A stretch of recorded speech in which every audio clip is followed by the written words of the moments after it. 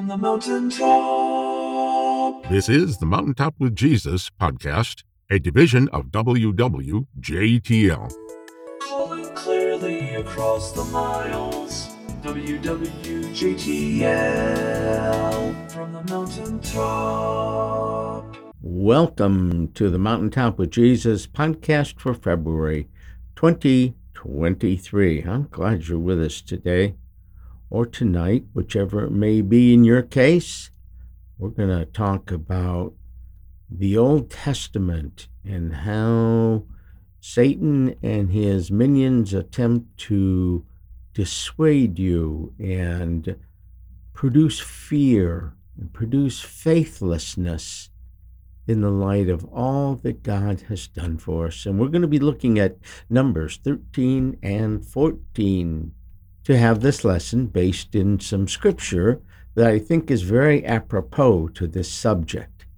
So listen along. Let's do a short music piece and then the prayer, and then we'll get started.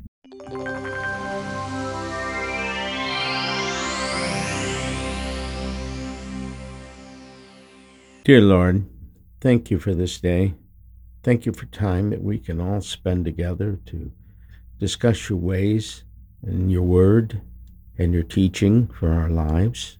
We thank you, Father, for being our Father, for loving us, and for loving us enough that you're jealous of our faithlessness displayed in the light of all that you do for us every day.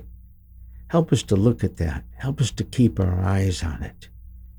Help us not to be dissuaded by fear, scared into inaction. And Lord, help us to continue to hang on to you, knowing that Jesus and your love are the only ways, not only to salvation, but to live peaceably and with joy here on earth. We thank you for the lesson out of the Old Testament today. Lord, help us to realize the seriousness of having faith in you after we've seen so much in our life. I ask this all in Jesus' name. Amen.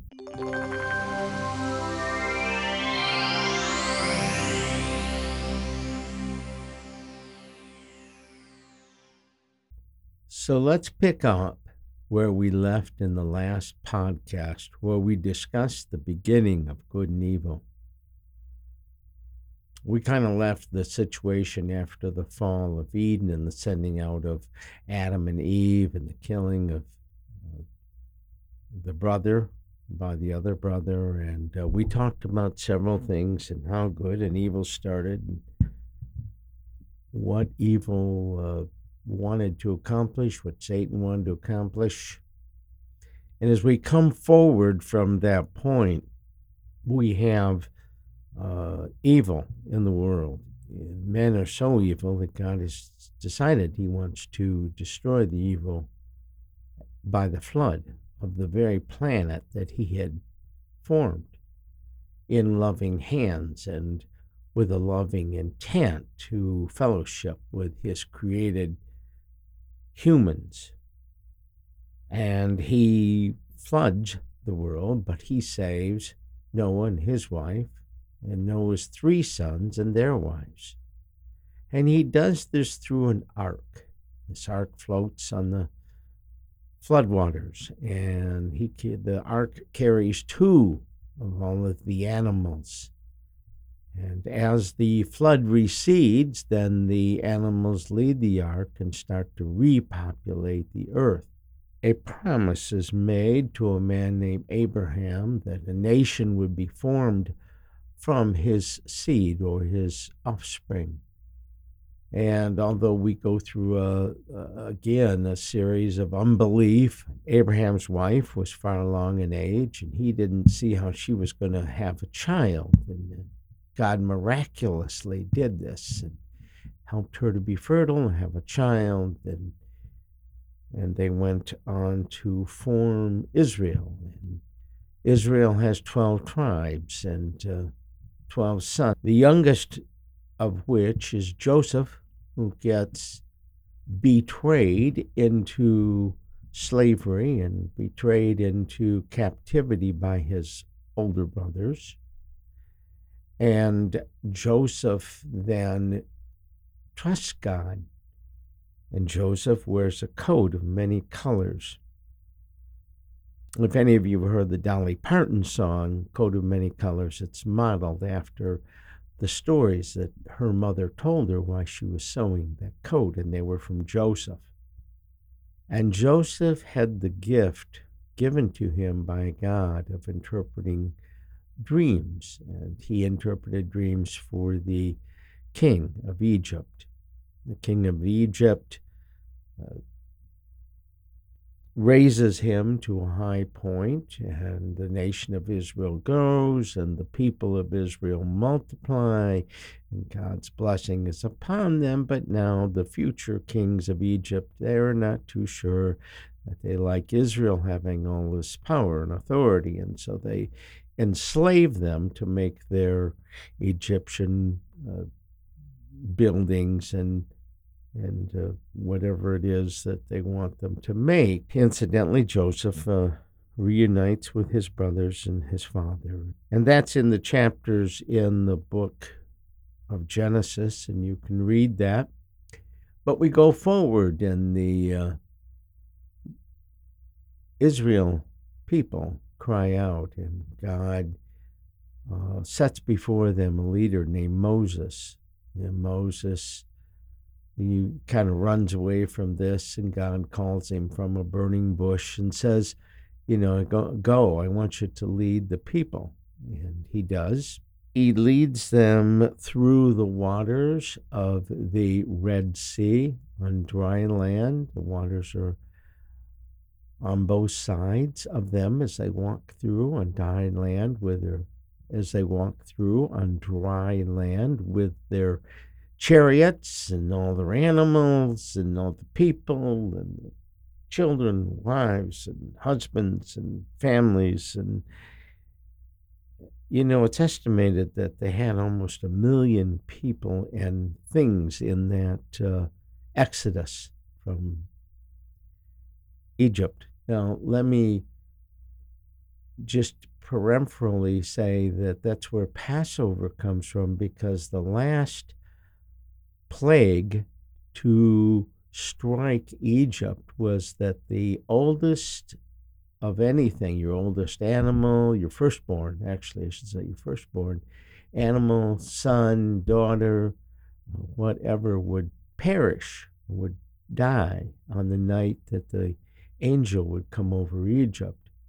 And in order that the Israel nation did not suffer this punishment, they were to put the lamb's blood on their doorposts, and the angel would then pass over them and not dispense that judgment against the people of Israel. And that blood of the lamb signifies the blood shed for us on the cross of Jesus Christ. But let's go on. And they're now on the other side of the Red Sea, and they're going through this wilderness, and Moses is the leader. And in chapter 13 of Numbers, Moses is led by the Lord to send out 12 men of valor and leadership to scout out a new land, the land of milk and honey that God wanted to give the nation of Israel. And so the 12 men set out, and they do the scouting of the land that God had asked Moses to look at. And upon their return, they said, "Oh, yes, we have seen the land. Oh, yes, we have seen the people." But then an interesting thing happens. Two of them, Joshua and Caleb, they say, "Well, let's go. We can take it." They may be all kinds of things that I'll explain in a minute, but we can take it. God is with us. God is going to lead us. God is going to give us this victory. We've seen it. We know He can. And the rest of the men and people in the camp started complaining and, thinking about how good it'd been if they'd just stayed in Egypt. And oh my gosh, they couldn't beat these giants. And anyway, God is so upset because the people have seen the miracles He brought in their lives. He's lived them with them. He parted the Red Sea. He got them across. He's fed them manna. He's had a pillar of fire by night and a pillar of cloud by day to lead them around. And yet they do not believe because Satan has come in and he has stolen their belief. He has stolen their faith in God the Father because of what they can see and what they refused not to see in the Lord. And this is really important, and I'm going to kind of take this apart a little bit for you. And so the punishment or the working out of God's anger against the people was that He would allow the generation of faithlessness to pass away. Only 2 people of that generation were allowed to go over to the promised land, and that was the 2 that believed, Joshua and Caleb. Now, just parenthetically, because I know there's a discussion on this, there is a discussion about Deuteronomy and the verses in Deuteronomy where Moses seems to be talking to the people who had come across the Red Sea, and perhaps they went into the promised land with Joshua. I'm not sure about that. I don't even have a definitive answer, but I'm going to stick with the message that God gave to the people of the doubting generation in Numbers 13 and 14, in that I don't believe any of them went over into the promised land. But I do acknowledge there's some discussion about this. And so what do we learn from this? There's a lot that we can learn from this about a way that we relate to God our Father and what we lose in faithlessness. What do we lose? And I'm going to talk about these items that they lost today in our lesson. But I wanted to explain the background and how we get to Numbers 13 and 14 so that you can look it up in your own Bible and see what you think about it.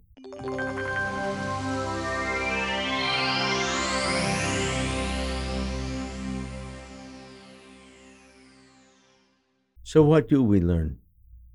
First thing that we learn is that we cannot forget all that God has done for us. Now, I'm not saying we can't forget it like we can't forget it, or that it won't come to our mind. What I am saying is we shouldn't forget all that God has done for us. The first thing is Jesus dying upon the cross for us and our sins. The second is as we develop our relationship with the Lord, He's going to show us ways that we are loved and we are cared for day by day. We need to remember those things. And one of the best ways to remember those things is to write some of them down. Maybe something happened really big in your life and you just know God was in it. You just know you heard through the Holy Spirit that He was teaching you something, or you learned something about His Word, or something that helped you grow happened in your life between you and God the Father through Jesus and through the Holy Spirit. And you should write that down, because sometimes when we're tempted to doubt, one of the most important things is for us to remember all that God has done. I think this is the actual part of the story that made God the angriest, but I can't presume to be God. But he had done so much, and he says, oh man, how long have I got to deal with these faithless people?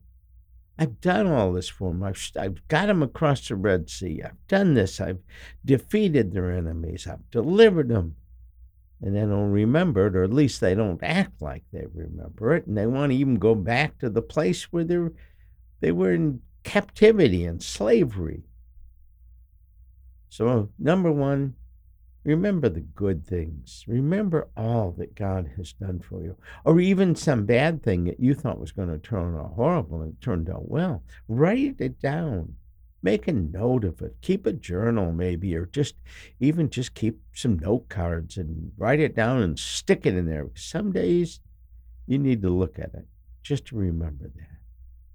Number two, I think the second thing that we learn from this is, after you see it all, after you read maybe your cards that you put away, you have a choice, okay? And this choice is, are you going to be faithless and run away from God? Or are you going to be faithful and run toward God with your hands outstretched, believing that whatever situation you face, it can be dealt with, and God is on your side, and he will deliver you. He will give you the victory. He will defeat the giants that you see looming over you and threatening you in your current life. That's number two. That's what Caleb and Joshua presented when they came back and said, yeah, all that's true, but our God is bigger than that. We know that because we lived it. And so we need to say that, yeah, I see the giants, yes, but my God is bigger than that. I have a great big God, and he's cool. Number three, we're going to study more about faith. We're going to study more about how we can use the tools that God has given us to retain our faith and be like Joshua and Caleb. But I want to borrow from that for just a second, in that I want to remind us of the words that God had given these people. They had heard in many, many cases of the covenant made between Abraham and the people of the nation of Israel. And they had been reminded, and they knew of it.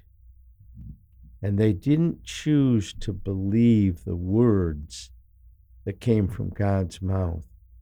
We need to look at a situation and transform our faithlessness, that's tough to say, into faithfulness by remembering what God told us. Not only do we remember the good things that he has done in our life, not only do we remember his love, but we remember his words into our life. I'm with you.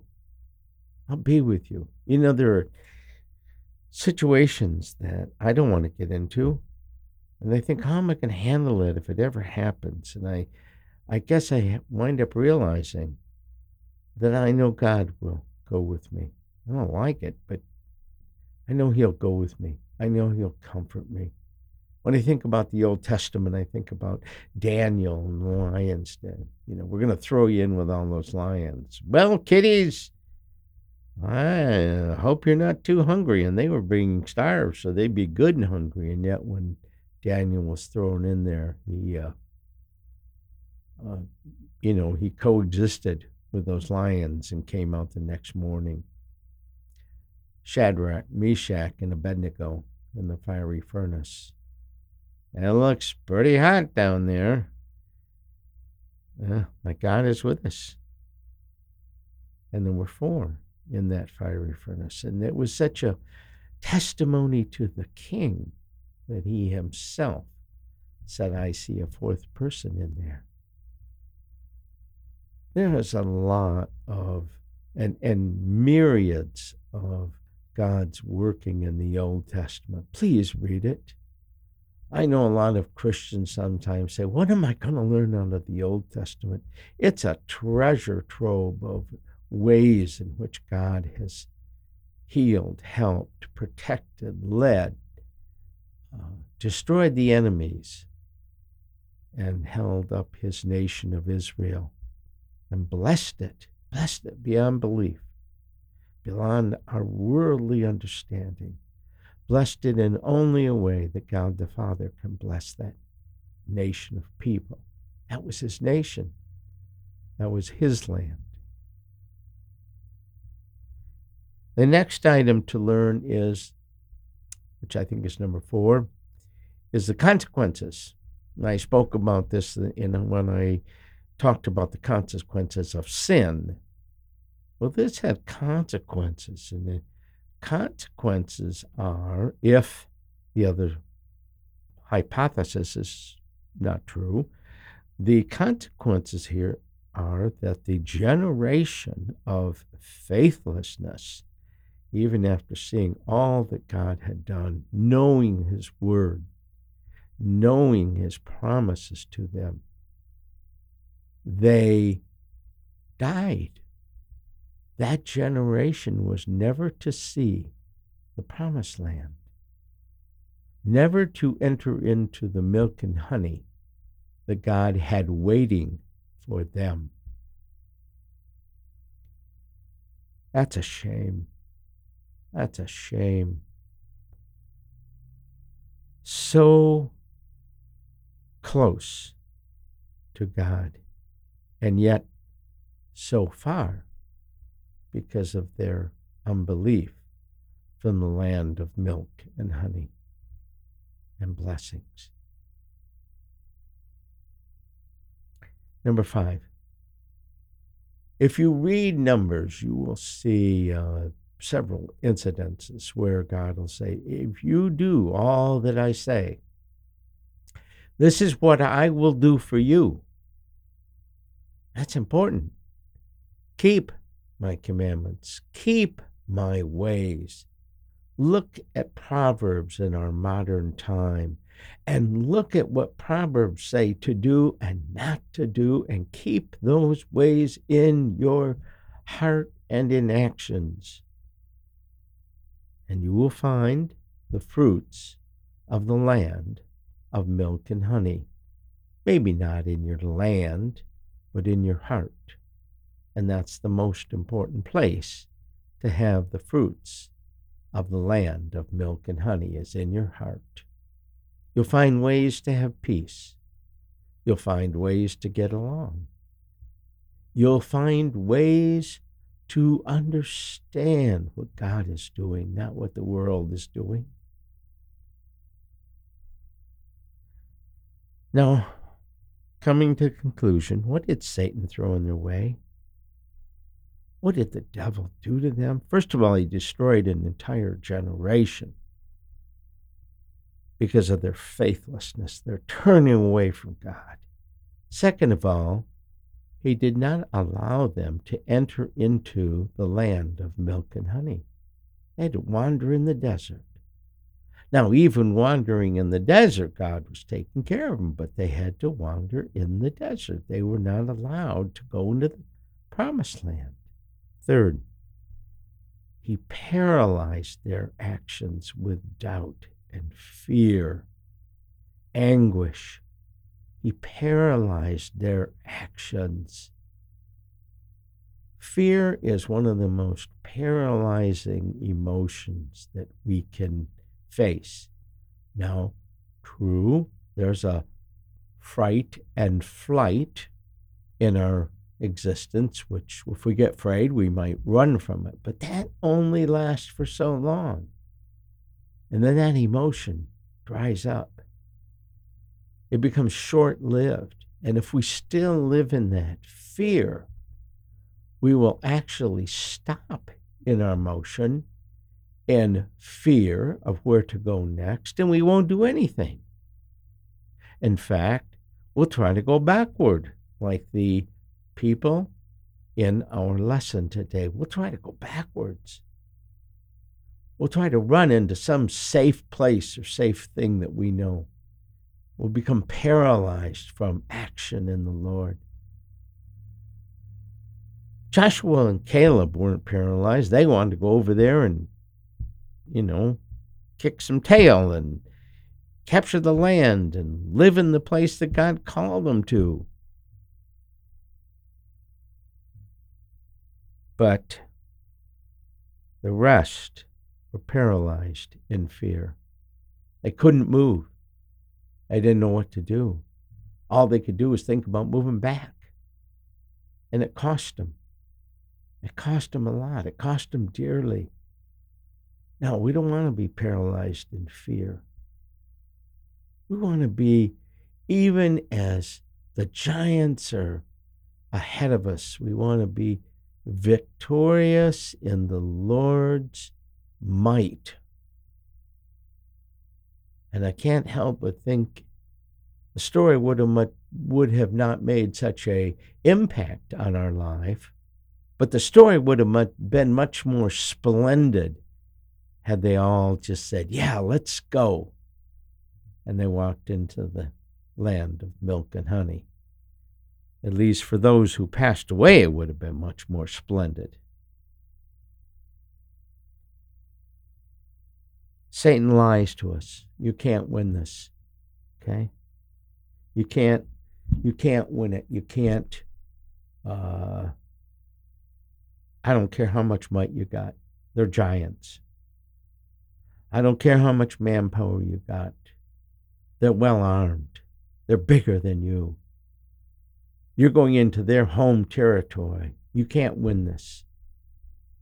Satan is a liar. And he lied to those people. The truth was that Satan knew that God could have the victory. He knew that. But he lied to the people's hearts. Satan's a liar. Don't ever forget that. Don't believe his lies. Believe God's promises. Don't become faithless. Become faithful in God, not in yourself. Oh no, you probably can't capture the giant and defeat the giant yourself. You can do what the Lord tells you to do. Maybe you have a talent and you should use it. But the victory is not in your might. The victory is in the might of God and his Son, Jesus Christ. And the power of the Holy Spirit directing you to live the promises of God by keeping the Word of God. Incidentally, that's one of my great concerns for this nation. We seem not to be able to live the Word of God, and therefore we cannot inherit the protection, the peace, the milk and honey of God. So our lesson from the Old Testament is you're going to run into all kinds of trouble. I can guarantee it. I don't even have to think about that. You're going to have giants in your life. You're going to have insurmountable situations. You're going to have things that you don't understand, how you're going to make it through. There's giants out there. But God is God. And he will bring the victory. He will defeat the liar, Satan. And if he doesn't do it here on earth, like you said, well, I lost the battle, I died. Well, that's true. But if you did, where do you wind up? You wind up in victory, in heaven, with God the Father, with the Son, Jesus Christ, and with the Holy Spirit. once you've been there, once you've visited that land of milk and honey, you'll say, how did I ever want to stay in that garbage heap called the world? Oh, sure, there's some pretty things about it, but the joys and glamour and beauty of heaven will outweigh everything that you have ever experienced here on earth. Don't lose sight of that. Be faithful, and remember this lesson from the Old Testament. Have a blessed day. Thank you. This is your host of The Mountaintop with Jesus.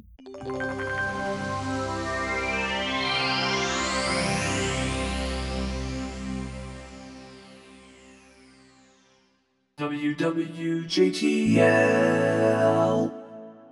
This is the Mountaintop with Jesus podcast, a division of WWJTL. From the mountaintop, WWJTL.